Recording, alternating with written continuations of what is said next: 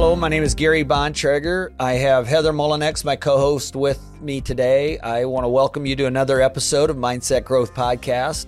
We are very excited to have our next guest with us. I believe in all the changing of things we see in the world today when it comes to marketing and advertising and how we communicate with people and sell, services and things like that. It's always changing. So I think this person and this guest is going to be able to maybe give us some ideas and lay out what goes on behind the scenes and how we communicate and connect with people. So without any further ado, I want to welcome Ken Duncan.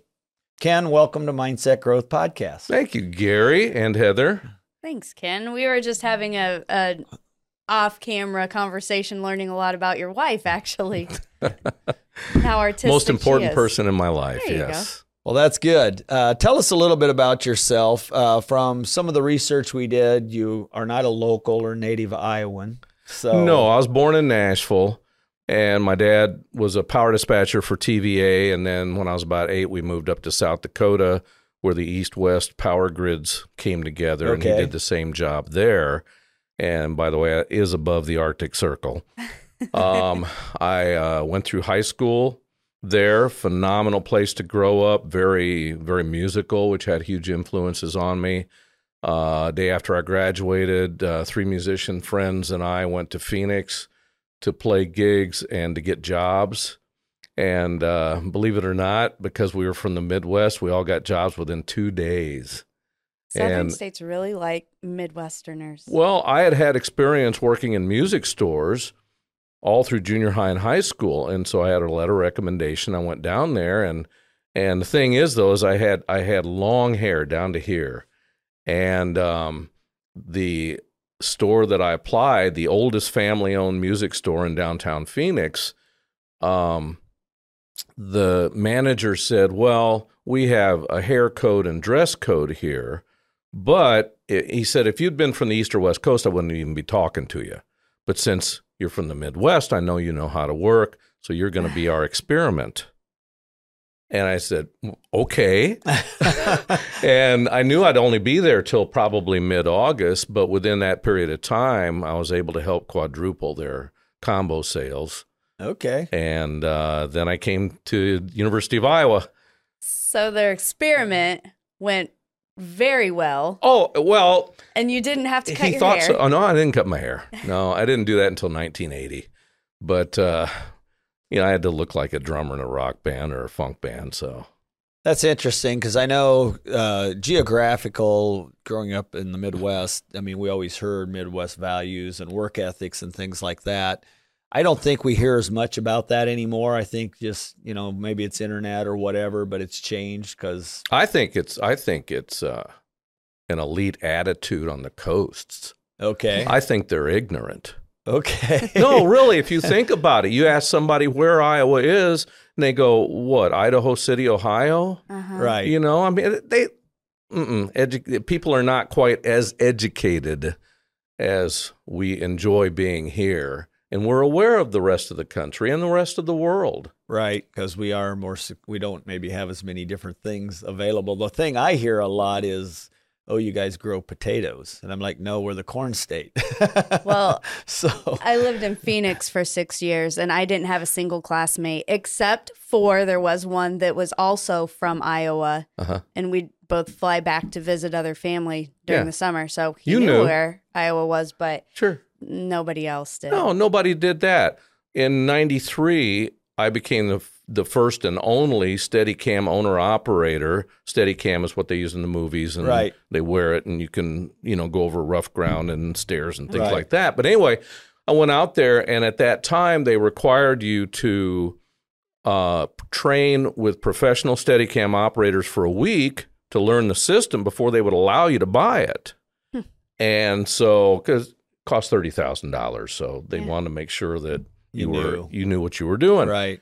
And I was very fortunate to have 2 of the best. And, for the first couple of days, they were saying, Iowa. Well, I don't think we've ever heard anybody in Iowa buying one of these. And I said, well, they told me I'm the first. And they said, well, what's in Iowa? And I said, oh, man, it's pigs, cows, corn, that type of thing. and they actually believed that for a couple of days. And they were young guys my age at the time, and they said, now come on, tell us what it's like. And I described Iowa City, which is an oasis in the middle of everything out here anyway. Where we're sitting right now, where we're... Oh, exactly. And they said, gosh, that sounds like someplace we'd like to move.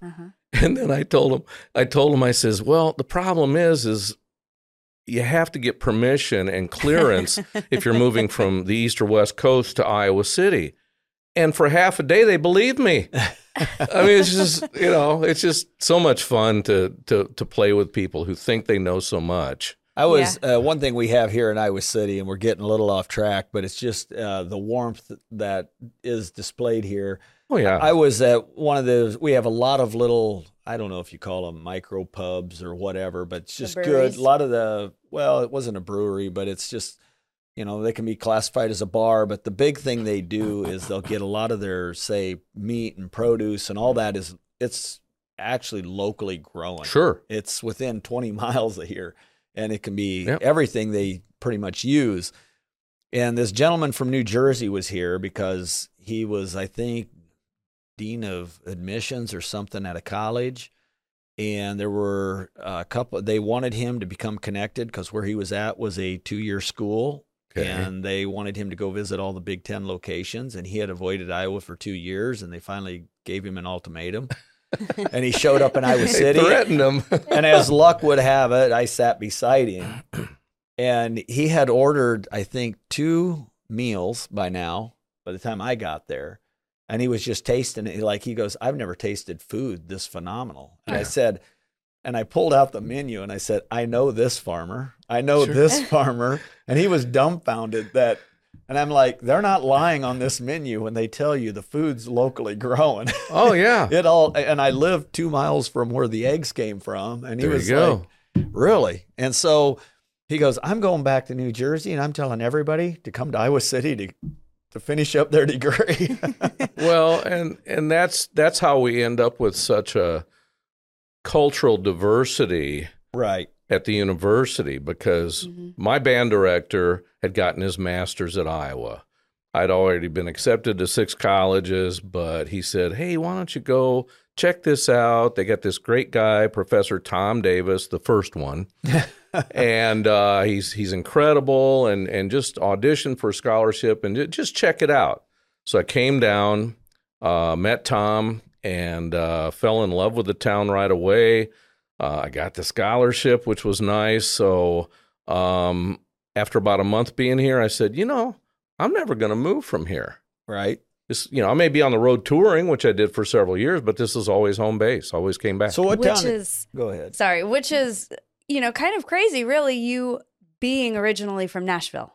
Well, yeah, but I was really young in Tennessee. We moved up to South Dakota when I was 8. Okay. So for a lot of reasons, through singing and doing a lot of voiceover work and radio work and things like that, I lost my Southern accent.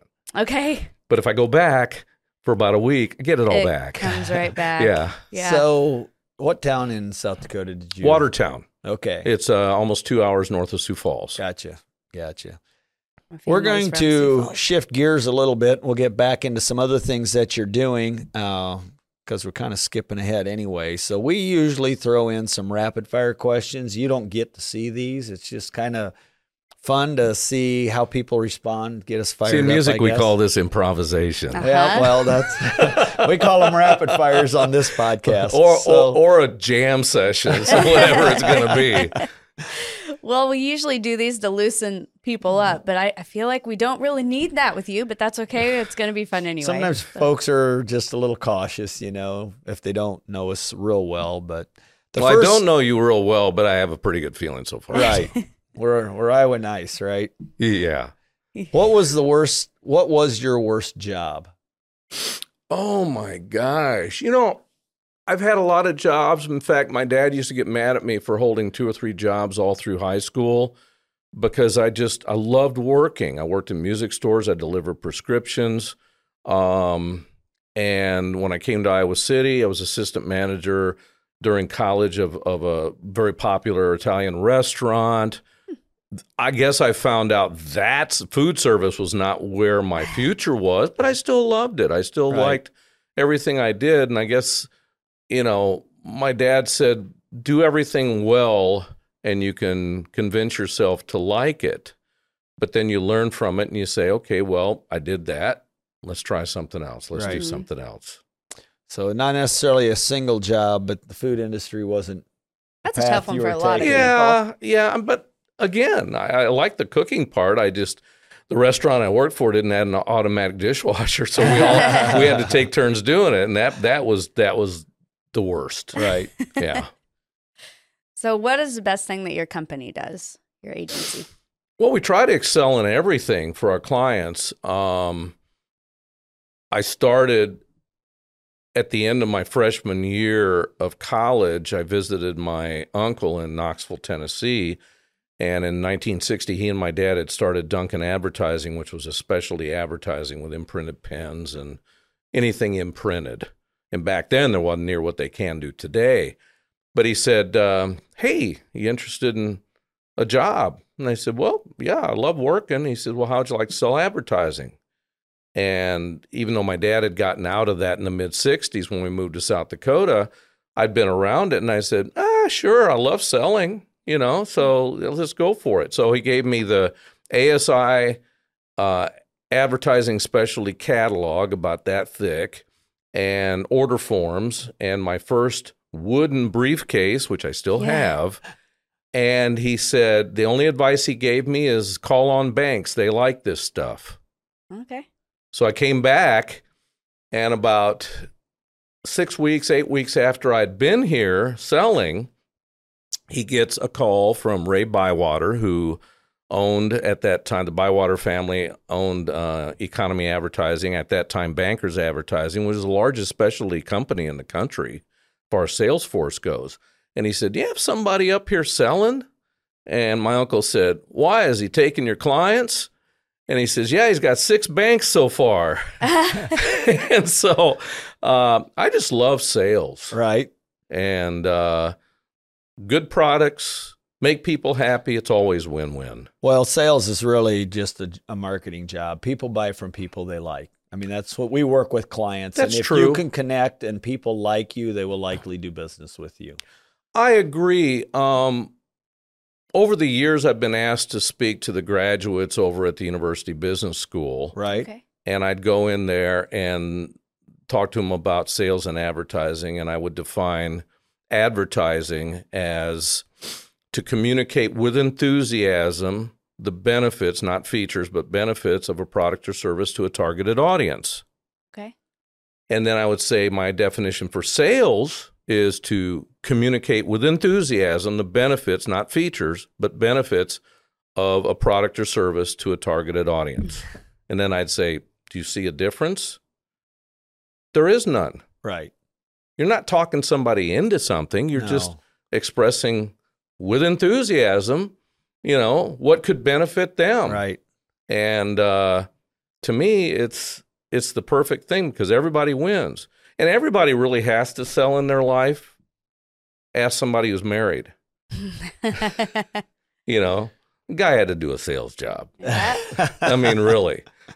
Hopefully it didn't go the other way, right. Didn't overpromise and underdeliver, but right. No, that's true. It's I think a lot of folks like to say they're not in sales, but really everything in life, and it comes back to that relational aspect of it. Relations and communication and an ability to talk and think on their feet. Right. We've tried to impress on our 3 kids that, and I think we've messed them all up because they're all entrepreneurs.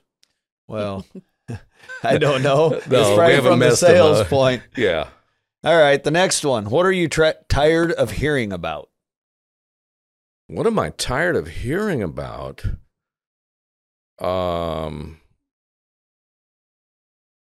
I have been accused of being an eternal optimist all my life, and I don't like negativity or criticism.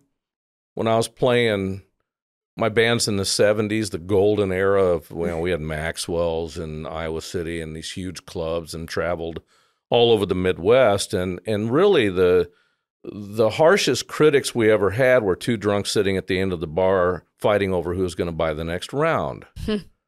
I've never been a fan of criticism. Okay. I love going out and see my fellow musicians and bands, but I won't criticize them because they're the ones on stage. Right. Sure. Let's just support everybody and motivate them and that kind of thing. So I think the negativity, the try to tear somebody down, and of course, I'm not even going to mention politics because that's all it seems to be now. Right. But no, even in life and stuff, to look at somebody with even an ounce of envy and try to, I mean, if you're tearing somebody down, where do you have to be in relationship to them? Right. You have to be below them. Right. I'd rather lift somebody up Right. and try to motivate them to do better. I appreciate that tremendously. I'm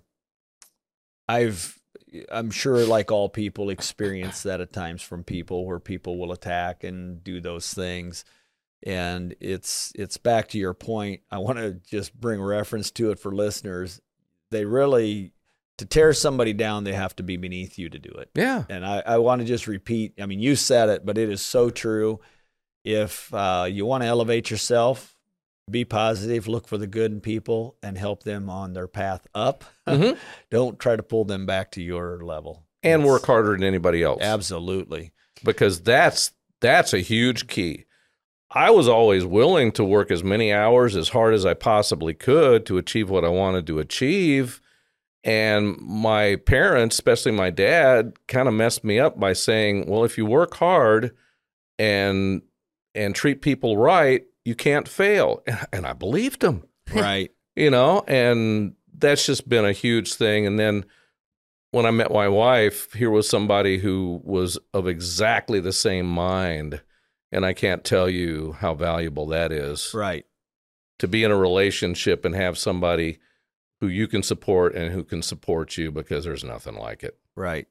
Well, that's good to hear too, because I would suggest it's not often you see marriages where people are, that unified. There's always, it seems often, people get married sometimes when they're younger or whatever the circumstances are. And it seems like I love to hear stories like that and hear you say that. Well, we each had to try it once before we got it right, though. Oh, okay. Oh, yeah. No.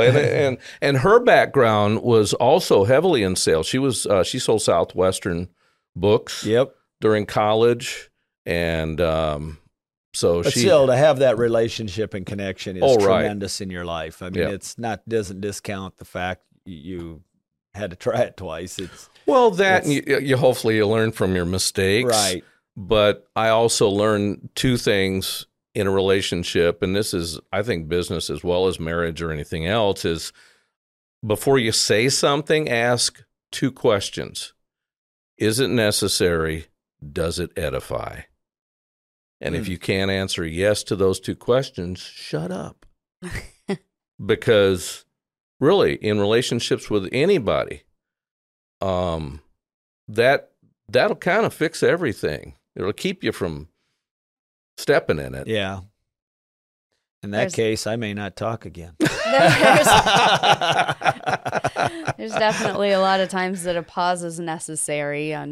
Well, sure. Well, in a marriage, it's just, from my standpoint, it's necessary to just follow those focus two. on the greater good. Well, going back to the criticisms, it's so easy for people to get negative on social media because there's nobody in front of you. So, the pause is so necessary there. Like, why? Yeah. I believe social media has created cowards. Absolutely. Complete cowards.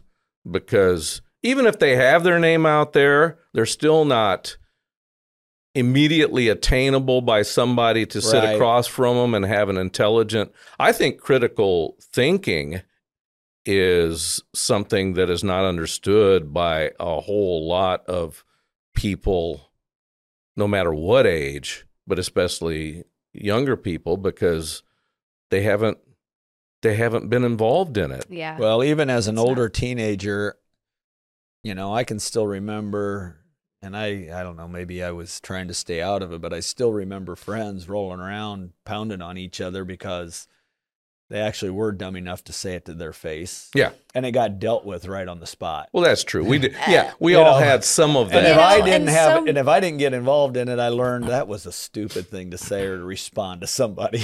That was maybe a stupid thing, and those actions are physically harmful. However, how many of those things, it was resolved, it was done, the boys were friends again. Oh, yeah. You walked away. You were friends. Or siblings. Yeah. Oh, my gosh. Absolutely. Yeah. I owe a lot to my brother, my older brother. Yeah. But those were just differences. I think you're right about that. We dealt with a lot of those things immediately. It wasn't like now we're throwing jabs and we can vanish. Well, you can put things out there, and then it's just like, well, hey. Right. Yeah. I'm in my basement in my PJs. You can completely tarnish somebody's character. Well, that's the part that's very damaging. That don't go away. Right, because it used to be people would send in letters to the editor and the newspaper would actually filter them and figure out, well, one, could this be true? And does this person have an agenda or this or that? Well, now with social media, it's replaced the newspapers. And my youngest daughter, the other day, we were talking about it, and she said, well, social media, all it is just a bunch of infomercials. And I was going, wow, that's a light bulb moment. Yeah. Right. And she's in her early 30s. It's marketing is really what they are now. A lot of it. Yeah. So should we get back? Yes. Go ahead. We've talked about how you ended up in Iowa, but tell us about, you graduated from the musical field. No, you didn't. I didn't graduate. You didn't graduate? No, after my third year, I had a chance to tour, and I took it. Tom Davis said, well, you're not going to teach, so yeah, you can always come back. Yeah, I did. I don't have a good pedigree. I'm a dog. I'm a mutt in a dog show when it comes to that. I just work hard, and I've always liked to sell, and I've always been an idea person. And because of the special advertising influence, I was open to a lot of opportunities. I started my own company. Well, I worked for a local music store very successfully for a couple of years. The owner at the time and I came to a disagreement, and I decided to leave. He changed why he wanted me to work at the store. And he said, well, remember, no man can have too many masters. And a week later, he had my resignation letter, because I've never been one to want to be under somebody's thumb. And at that point, I wasn't. But then I kind of jumped off and says, okay, now what? So I got involved in developing a lot of advertising projects. Some of them were college posters with advertising on them. I did a lot of coupon book, the student coupon books that you've seen for years. I started that. Okay. And then the Colorado company, about 5 or 6 years later, took the idea, because we were in Colorado already. So we were all in several states doing those things. And then we got aligned with McDonald's. And we were the first company that McDonald's Corporation allowed us to do coupon books for non-McDonald's restaurants and distribute them for free through McDonald's restaurants. And the O'Briens here in Iowa City area were instrumental on making that happen. But the key thing of it is we would sell a coupon page to a business. The coupon books would be given away free at the McDonald's, and 25% of all revenue from that would go to the Ronald McDonald House. Oh, excellent. And we were able to contribute a lot of money, thousands of dollars to the local Ronald McDonald House, and it was great. Yeah. So when you say we, is this something that you kind of developed on your own? Yes, I developed it on my own. Okay. And but I had other people working in other states with me, as employees for a while and things. And then when College Coupons, which was the name of that, got to a certain extent, then I didn't really want to worry about competing with them. And at the time, I was developing an entertainment magazine for Iowa City. So I published that for 2 years and sold all the ads, and it was advertising supported, and had a lot of fun with that. And then I got involved in producing a lot of radio commercials, do a lot of voiceovers. So let me ask you, I got to ask a couple questions because I'm hearing what you're saying. Like, no. But so you dropped out of school. No, I didn't drop out of school. I went on tour. I suspended my college career indefinitely. So you may still go back. No. Both my parents passed away, and that was their dream right up until the end. And no, I will not go back. But you, with the blessing, suspended your college. Yeah. Okay, I didn't say you dropped out. I won't say you dropped out. You stopped attending. Yeah. With the blessing of a professor, which is unusual. I can't imagine that happening Tom today. Davis was a genius. He was just a phenomenal And then you go out and tour for, a couple of years? Oh, we had several years off and on, that type of thing. And then I had another band that we used to travel the country performing at big corporate events, weekend events and stuff. So no, I've performed. Okay, so then when you come back to Iowa City, now you get into advertising and marketing. What took you down that road? Was it your relationship with your uncle that got you started selling? That got me started. And that was so it was an interest of yours. So that's what transitioned. So you've really been self-taught in that piece of completely. Okay. I've had a lot of people that I studied from. I was in the late 70s and 80. There was a business called TradeX. It was a barter exchange in Iowa City. And Bill Nusser Sr., who owned Hans Jewelers, became good friends with me. He was part of the exchange, and they wanted to open up Iowa City. It was Cedar Rapids based. They wanted to open up Iowa City. He knew I enjoyed sales. And so I, on an independent basis, developed the Iowa City market, put on 110 businesses, and it was very, very successful until the owner decided to do some weird things, and I noticed it. And so I went to all my clients and help them get to a point with their accounts that they wouldn't be hurt at all. Right. And I did that for 6 months after I left the company just to make sure that the businesses were taken care of. And then I was contracted to do radio sales for about 4 or 5 years independently. I wasn't an employee, but they wanted me to take on special clients that weren't using the stations. And with that, I was writing my own commercials, producing most of them, 400 or 500 a year. And then in 88, I had several clients said, well, if you produced TV commercials, we'd have you do ours.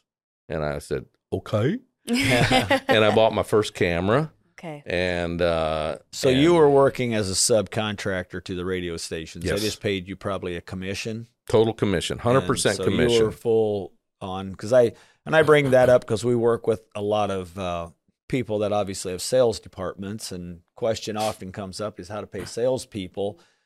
And the thing that I find interesting, and I'm curious what your take is on this, most of the people who love sales and are for sure the most successful will want to be on a commission platform. 100%. How they get paid.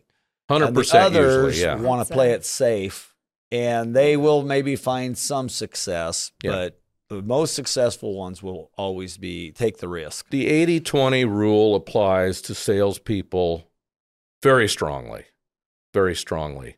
Back in the early days, when I was contracted, the percentage that we would be paid in commission was very, very good. Nowadays, the reps, they're almost treated like clerks. And as an advertising agency, I'm dealing with these reps. And so I like to be an advocate for them. And I hear when their commission structure's been cut, or when we get into political season, that always becomes a house account and they don't have any chance for it and things like that. And it makes me kind of angry because it stifles what true salesmanship to me is. Really clipping their wings. That's though happens. I mean, I see see the relevancy in TV and radio, but that process happens in many, many industries where they have been cutting commissions and things have changed. Yep. And they don't treat people the same. And they really try to set up the model, I think, so it is more of a clerk or a maybe just like I'm trying to think, not a sales assistant, but they're really just taking an order. They don't respect the art of selling. Right. Most of them don't train their salespeople properly, right, which I think is a big thing. But also, they think that anybody can do it. Right. And when I started my ad agency, that's when I left the contract with the radio stations. And at the time, the general manager, and I became his largest client overnight. Right. Because I had 8 or 10 clients who asked me to do that, to be an ad agency for them so they wouldn't have to deal with talking to reps all the time and have it done right, that type of thing. And he told his staff, he says, well, we're going to reassign Ken's, whatever list of clients and see how it goes. Well, a year later, one of the salespeople there called me and said, well, we just had our annual review and your list lost 60%. So, and he said the general manager says, well, I guess it does matter who calls on them. Uh-huh. Right. Yeah. It does matter. It does matter who does it. People do business with people at the end of the day. We talk about that a lot, but it comes back to relationships and the people. And we want to thank Gary Bontrager Consulting for being a sponsor on the Mindset Growth Podcast. There's a variety of services they offer. They have human resources for one. They have a sales program. They also work with the financials, whether you need to help set up your QuickBooks or go with a high-level person that can help you do benchmarking, budgeting, and the likewise. They also do a lot of leadership training, whether you are the business owner, manager, or are just leaders in departments. They can tailor those packages for you. Reach out to them for a free consult, and they will see what your needs are and offer different opportunities for you to put in motion to take your business to the next level.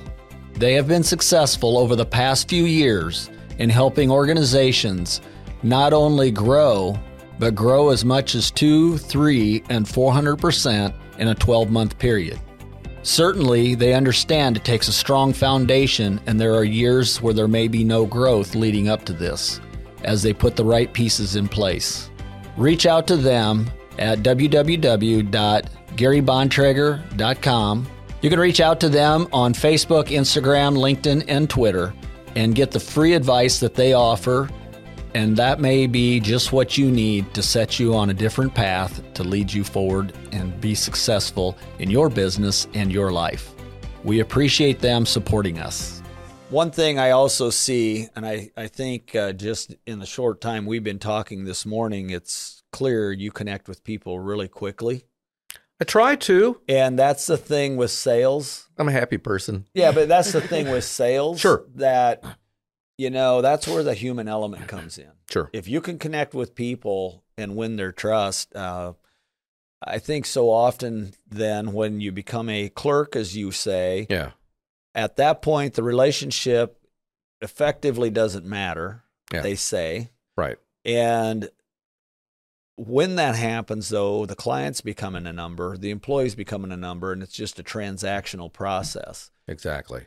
And it does matter because it affects how the sales fluctuate on that. I see that all the time. I'm like, well, and Ken, you brought up you're selling the benefit, right? Exactly. And not necessarily the features, even though that's a part of it. Yes. And I think that translation can get lost a lot of the time as well. When if the person doing the sales doesn't understand the benefits, because most salespeople who have not been trained properly just look at features. Right. Exactly. And just give you an example, when I was doing the radio sales, before I even went into a business, I would do a little research on that business. Yes. And I would conceptualize why they should use, in this case, radio. Mm-hmm. But when I had my ad agency, it could be radio, TV, whatever. I would help determine that. But I would think about that. And then most of the time, I would actually start a script. Yeah. And when I went in, I would just ask questions, what they want to accomplish, what would you like to have the business be more than it is now, that type of thing. And I'd, start writing out a script and things. And I said, well, what do you think of this idea? Because ideas and creativity is everything. Now, most TV and radio, they don't allow their salespeople to do scripts. That's the production people. Well, I'm sorry. That's where the idea is. And so that's why I, looking back on my analytics, I think I was between 60 and 80% close ratio on the first call. Because I was there. I wouldn't have walked into the business if I didn't think they were going to say yes. If they gave me the appointment, why would they say no to a great idea? I want to highlight that. Something you said, you were asking questions to find out what the need of the client was. And that's all that you can do. Right. But you've seen this, I'm sure, over and over, and I see it with clients we work with in consulting. You have a young sales guy walks in, explains to them the product he's trying to sell, comes back with a bid, tries to sell it to them. I've had them work for me and do this. And the client goes, but I don't want that. I want this. And I'm sitting there going, how in the heck did you not know what they actually wanted? Because you didn't even take the time to ask a question and build a relationship. And they're probably going, we're going to let him run through the exercises just to screw with him. Or let me think about it. Yeah. That kind of thing. Come back later and stuff. Yeah. And I will just tell people, because I'm the point, I usually go, so if we would do business, what are 3 things that are important to you? That way I clearly understand. And so I know when I come back, I can check the 3 things off. And when I go through all those things, and it may be 1, it may be 2. Sure. I can get to the end and go, are there any questions? Is there something I missed in this process? There's something else. That is relationship and dialogue, and that's connection, and that's where people are going to sell. If you're a young salesperson right now, you need to be listening to Ken on this one. Well, you need to be researching, finding the, reading from the professional salespeople. And I can't even off the top of my head remember all the vast numbers of books that I read and how I became successful through selling by Betcher. Yeah. It's not a sales book. It's a relationship book. Right. And then Zig Ziglar changed my life. Well, Zig Ziglar's, he's top of the heap. I actually was fortunate to hear him speak several times because one of the corporate musical things we did, Planet Corporate things, were motivational. Right. And so I got to meet a lot of these guys. And I was eating it up. Yeah. I've met him. I seen him speak one time, but I bought probably one of his older books. All it said is Ziglar on Selling. And it was just simply about asking questions and relationships and how to build those. And today I have tweaked a lot of that, but it was certainly foundational. And Carnegie's book. Yes, those are must. How to Win Friends, Influence People. If that's the only one you read, you're going to be successful if you put it into practice. And Covey has a book, I think, what is it called? The 7 Habits of Highly Successful People. That's another one that's great. And another new one, if anyone's listening and wants it, I tell a lot of young people to listen to. He's a fellow Iowan. Chris Voss grew up down in Mount Pleasant, Iowa, but he wrote the book Never Split the Difference. I haven't heard that. And he was an FBI negotiator. So, if you have 3 hostages in a bank, you can't shoot one in the head, one in the leg, and send the third one out. You got to talk them out of it all. And that was his thing. But his thing was that I use, and it relates to sales, and it's a fun read. It's all about asking questions, framing questions, tone of voice to draw them in to like you. Sure. And he says, I've had, he shares a story in there where he's even had the person that was holding the place up, because they would be on so many hours and then switch negotiators, ask for him back. Oh, sure. Because I like him. And then he goes, when that happened, I knew he was getting close to surrendering. But it's just because it comes back to how you frame questions and communicate and relate to people. Right. And that's the lost art I talk about in being able to have two-way communications. Yes. I kid my kids who are, from 41 down to 31 age-wise, I kid them about, would you just call me? Not text me, or, at least FaceTime me or something like that so we can actually have a two-way conversation. Right. Or other people will ask me questions and it's all on text. And so after about the second one, I go, call me. Here's my number. Mm-hmm. Right.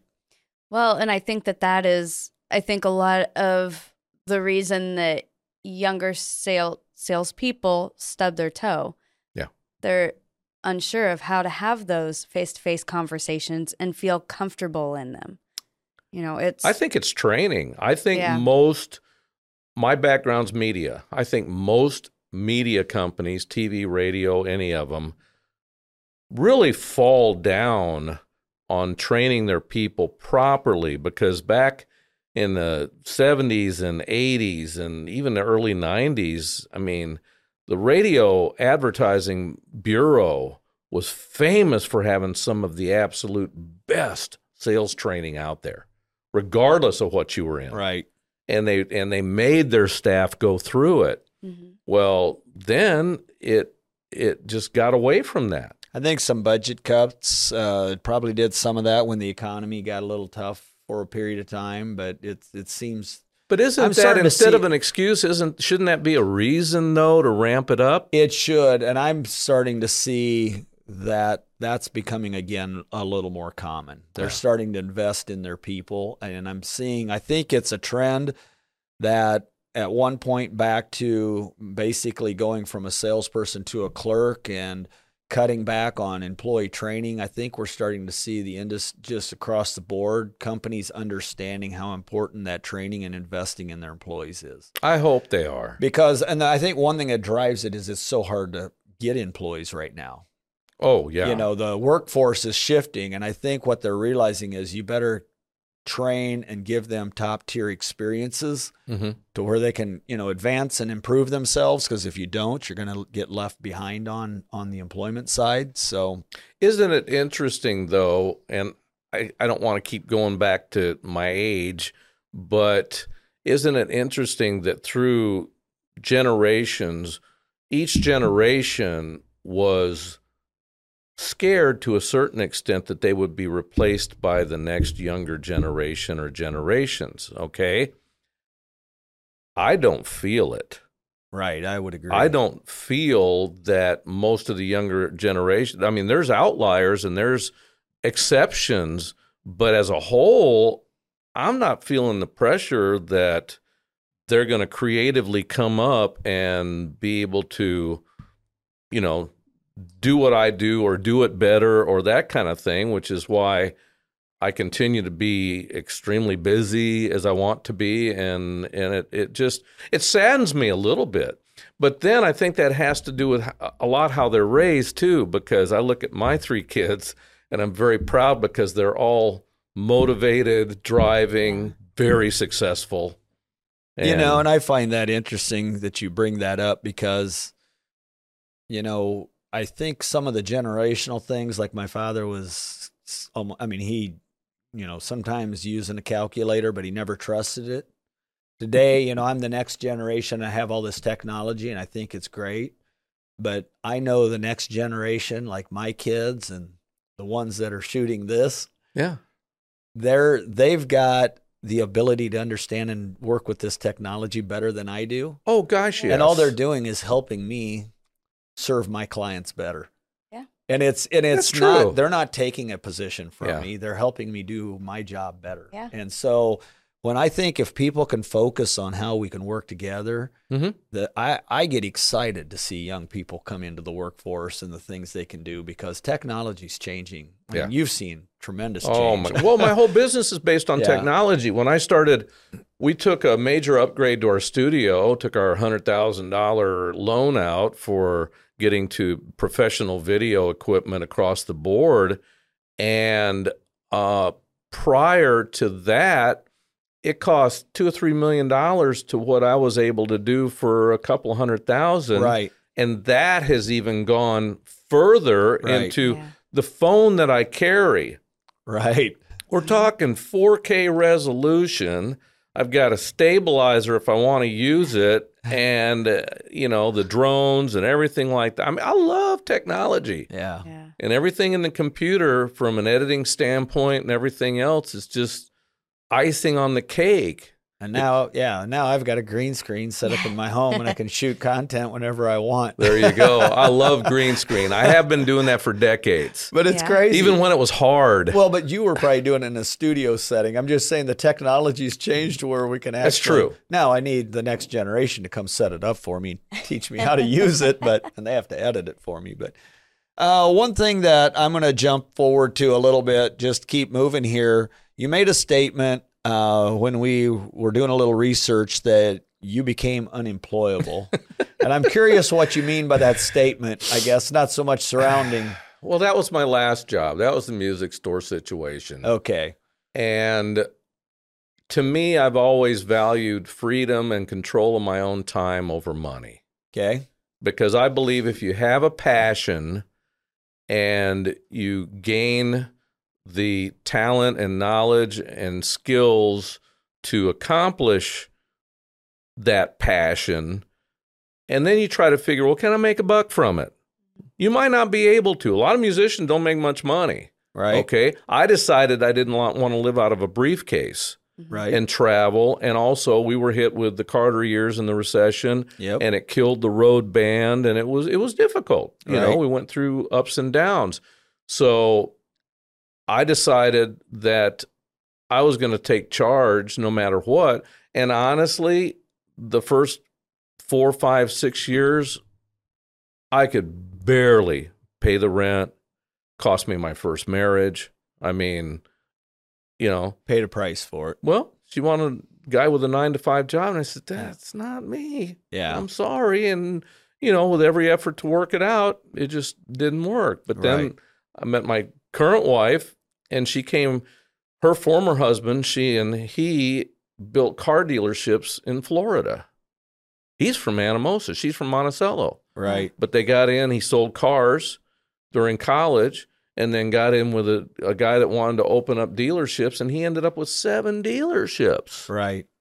So hard work was But we came from a very similar situation that way, and then when we finally met each other, it's just like, oh my gosh, this is great. Somebody really enjoys this and understands it, and she handles all the finances, which is good because I'm a drummer. I count to 4 and quit. So you just buy more equipment, right? If there's money there. I'm trying to get better at that. No, that phrase just caught me. I think the thing that I'm seeing even companies do for employees a lot too is there went a time where things were run very rigid and organized. Yeah. And I'm starting to see a tremendous amount of leniency or just lateral movement in companies, like work from home some. They collaborate, work in groups more. The workforce today is different. I think it went from we have plenty of employees, we're not having trouble finding them. So these are the rules. And you probably, I remember that era. I think technology's had a lot to do with it. My son and his wife were in Orlando for 12 years, and they worked for and helped develop an internet-based company that dealt with car dealers. Okay. Well, they wanted to start a family, but they didn't want to have their kids raised in Florida. Right. So they said, we want to move back. And they told the company, and the company said, we can't lose you, because my son had actually developed a database for the whole thing. And they said, would you consider home shoring? And this was 9, almost 10 years ago. Well before COVID then. Oh, yeah. Yeah. So they moved back, and from day one to this day have done all of their work from their home. Yeah. Mm-hmm. And we're seeing that so much more. So how are you seeing that change where your advertising used to, or how you used to advertise to today? That's interesting because when my wife and I built our house in '89, we designed it around our studios and offices. Okay. And we thought, well, maybe after 2 or 3 years, we'll have a facility with employees and that type of thing. Well, I have a problem with bureaucracy. and my wife says I'm not well supervised. So I decided to keep it to as many clients as I could handle myself, which pretty good manager, so it grew very large, but it was manageable. Right. And so we just kept it that way. Okay. Yeah. And overhead costs are lower. When COVID hit, people would ask me, he says, well, how's this changed how you do business? It hasn't. It doesn't. Yeah. We're still here. We're doing it all. Yeah. I mean, I do so much work out of state. I produce commercials for the International Finals Rodeo and done that for years and all kinds of markets around the country. I do voiceover work, that type of thing. And now it's just all over the internet, and it's wonderful. So what's changed in marketing? Have you had to adjust your niche in marketing a lot since you've started to now? Or how do you mean? Well, we in 92 there was no social media. Right. And so today that's a big, I back in the early and mid 90s, I would spend $20,000 and $30,000 just on yellow pages.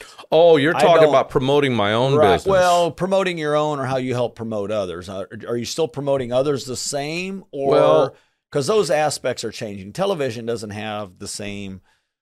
Radio's different. People, social media. Still valuable, though. It's valuable. I'm not discounting it, but I'm just saying, yellow pages are gone. Yeah, totally. And so I was never a fan anyway. No, I wasn't either. I really wasn't because I was in a service industry, so I had to have it so they could find me. But I spent so much money, and I felt exactly. I didn't know if it ever quite really gave me the return. It depends on the business because I broke it down between emotional and non-emotional media. Okay, emotional media is TV, radio, cable, the things that had music and voice and things like that.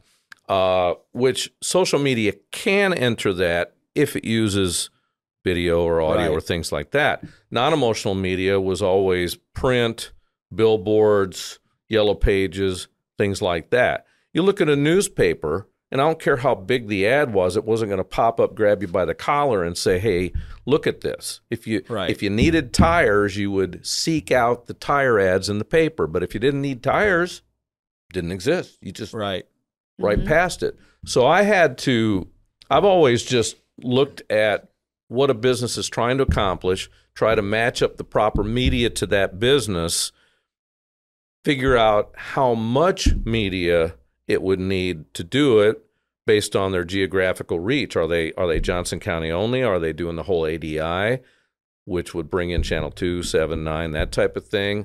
Every business is different. But then I would say, well, this is what I believe you should be doing as a mix. I always believed in a mix of advertising. And then I would look at how much that mix might cost. I didn't do the cost first. I didn't ask them, well, what's your budget? Because they don't know. Most businesses look at advertising as a fixed expense. It's not. It's a variable expense with a return on investment. And based on that, you have to pick the right one. Now, unless you have all the money in the world, like maybe a car dealer, McGrath, somebody like that, you have to be very efficient. Right. And my big thing was to get the best return on investment based on what they could afford to do in the right media.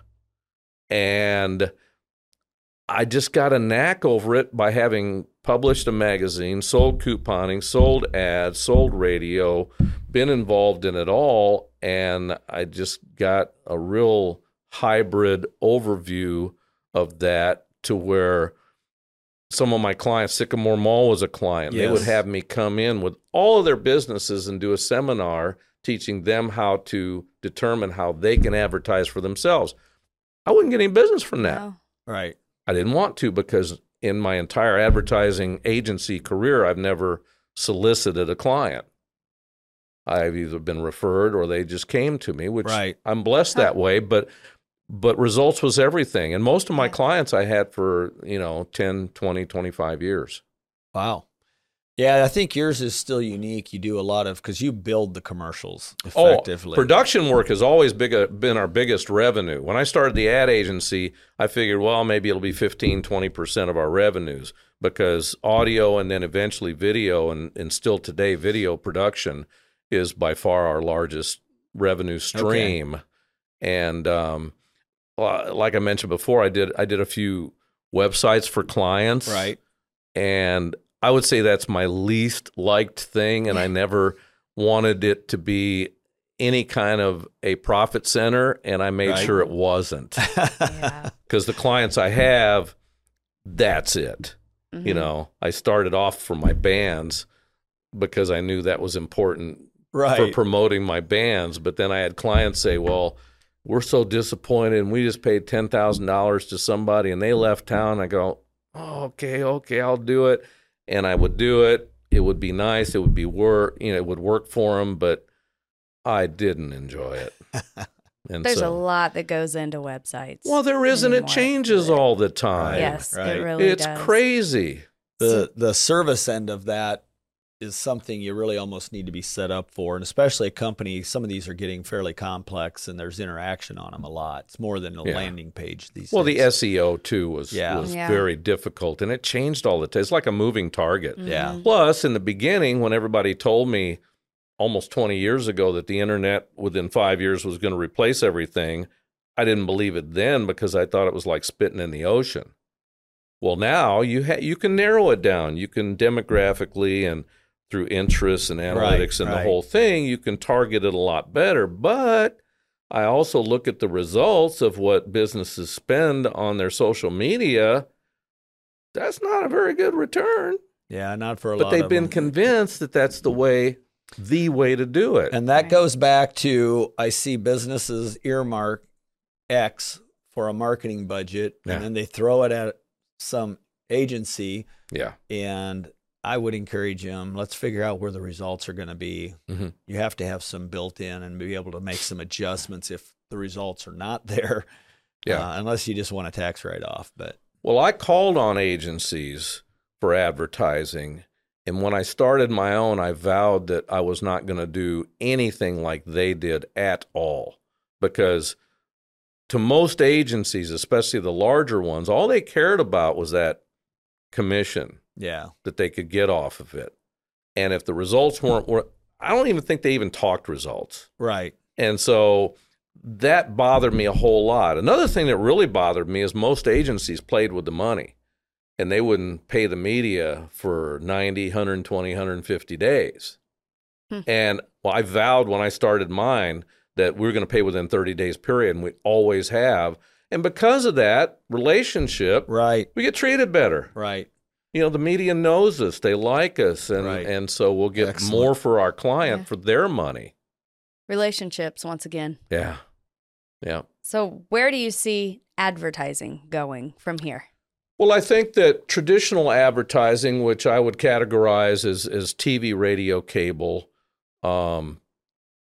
has very strong viability still. If you look at just the strict numbers, people are still watching it, okay? But your business has to benefit from the right kind. Like I said, if you're Iowa City, Coralville area only for your business, you may question using a broadcast TV station just because you're going to have 80% or more waste in what you're spending. That doesn't mean that you can't get a good deal on some advertising. There are certain programming that is great and it's worth it by all means. But that I use that a lot of times to fill in the cracks of what more targeted media can be. Radio's always been kind of neat because they demographically started targeting when FM radio stations came around and said, well, this one's going to be rock, this is going to be country, this is going to be this and that. Up until then, you had the WMT AMs that would play every style of music, every talk show, everything like that. That also has its benefits too, if you can fit in. But, and then of course you have the newspapers, which I don't know, unless you have a puppy or a parakeet, I think it's just a little questionable on the reach of it. But, well, their numbers are terrible. Yeah, they are. They just don't have circulation is kind of going away. Yeah, exactly. So things change, things evolve. Social media has come on. It can be used properly, but I think that you can't just throw money at it blindly. I like it for the free standpoint. If the businesses themselves, which I advise a lot of my clients, because I don't place their social media anymore. Right. I did that for a while, and it's just like, why don't you guys take care of it? If they would take the time and effort on a regular basis to post things for free, right, on the LinkedIn and Facebook and those types of things. Some of those platforms I think will probably start charging at some point. So they've got a tremendous opportunity at this point to do that. Well, they can. I mean, they're and you can boost and do you can things boost with that. Yeah. But I want to thank you, Ken, for joining us. This hour went extremely quickly. Well, it's been a pleasure. I also, because I feel like we think of marketing, it can be different at times, but I feel like you've done a good blend of taking what was very like the most popular thing and explaining the viability and the diverse different ways of marketing a company, because it's one single thing will never just completely probably be a shoe mix that is fits important. all of it. Right. Yeah. But where can people find you? Where can people find me? Yeah, if they want to look you up online or... Well, we have admarketproductions.com. Primarily, the only advertising I really do is for my bands. FunkDaddies.com. It's our 20th year. Wow. We're very proud of that. Yes. I have the Invisible Band, which is a contemporary jazz group. I've always continued to perform, been playing professionally since I was 13, and I figure that's where I'm going to fall off the throne at the end of the encore. Playing music. Playing music. I mean, yeah. We rehearse every week. We perform every single week. Very, very busy. We've become popular. I love it. That's my happy place and everything. But I love everything else too. Yeah. Well, I want to ask you. Since it's a state fair week here in Iowa, I'm pretty sure that Funk Daddies have performed at the state fair, right? No, not the Iowa State Fair. We've done the Johnson County Fair. We've also opened up for several big groups like the Beach Boys, Grand Funk Railroad. Okay. Last year it was Night Ranger at the Coralville concert. We've done festivals, play a lot of corporate events. We love this Friday. We'll be at Cedar Ridge Winery. We love that place. We keep... Who doesn't love a good winery? Oh, yeah. We play a lot. Yeah. We play a lot. Good for you. Right before COVID, a good friend and I, John Reasoner, who I've played with since 76, came up with a show called Spotlight Live, and we produced our first 2 episodes. And we did it up at Opus Concert Cafe, and we had Craig Erickson, who's a local famous guitarist, and then Alicia Monet, and we did 2 episodes. We had sponsors lined up. We had Sinclair stations across the state, Mediacom across the state agreed to broadcast the episodes. COVID. Yeah. So it shut that down. It did shut it down. We want to revive it, but we're questionable as to the effort and the desire and the work that it would take to reinvigorate. But the first 2 episodes are still on YouTube, and we're very proud of what we did. Awesome. Well, I want to thank you for joining us, Ken. Yeah. Appreciate you taking the time to come in the studio and visiting with us. I know we didn't get in on the music side of things much, but that's okay. It was great to visit. I think this will be enlightening for the audience just on different aspects of how they maybe market and promote their businesses. And also one thing I would point out, it's been interesting. I think people can take away often we get stuck doing things and we feel like, well, this is what I need to do. You've had adversity at times and been able to adjust and shift. And, whether it be economics or just other things that come. So that's one thing with the name of our podcast, with being Mindset Growth Podcast. We talk about people who have experienced change and how that's helped them progress through life in a positive way. So with that, Ken Duncan, thank you for joining us on Mindset Growth Podcast. If you would please hit the like button and subscribe to follow our channels so that you get all the information that we put out there. We would appreciate that. If you have any questions or guests that you'd like to see on this show, please drop those in the comments. Get in touch with us, and we will try to answer those questions for you as well. With that, we thank you for joining us on Mindset Growth Podcast.